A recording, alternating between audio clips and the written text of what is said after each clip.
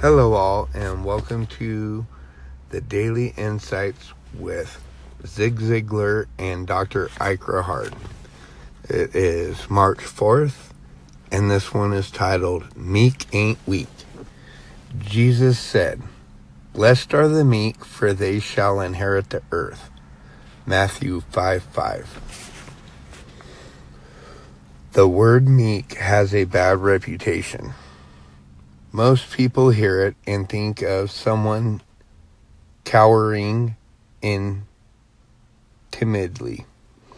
But that's not what the word means. It actually means power under control, like the strength and beauty of a champion racehorse under the direction of an expert jockey. Meekness doesn't come naturally. Often we see the opposite extreme of anger, defiance, or wilting fear. Meekness isn't a blend of those two traits. It's altogether different. God has given all of us a set of abilities and qualities.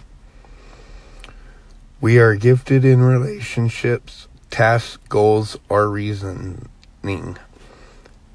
and our personalities shape the way we interact with people and the way we fulfill our responsibilities. Desire is completely normal, but too often our desires control us instead of our controlling them. Meekness acknowledges that all our abilities and qualities are gifts from the hand of God, but we also recognize that we distort God's original intentions when we pursue selfish aims. We thank God for all He has given us, and we put it all in His hands. Like the horse responding to the jockey's directions, we move in concert with God's instruction. And like the horse, we may sometimes need a little stronger motivation.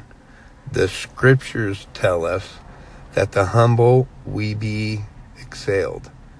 See Luke 18:14. When we allow God's Spirit to direct us, a world of possibilities opens up to us. That's what it means to inherit the earth.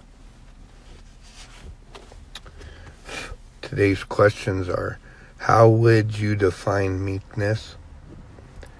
And what would your life look like if your strengths were under God's guidance? I thank you all for joining me. I hope you enjoyed. Please like and share. And if you like, you can do a call-in.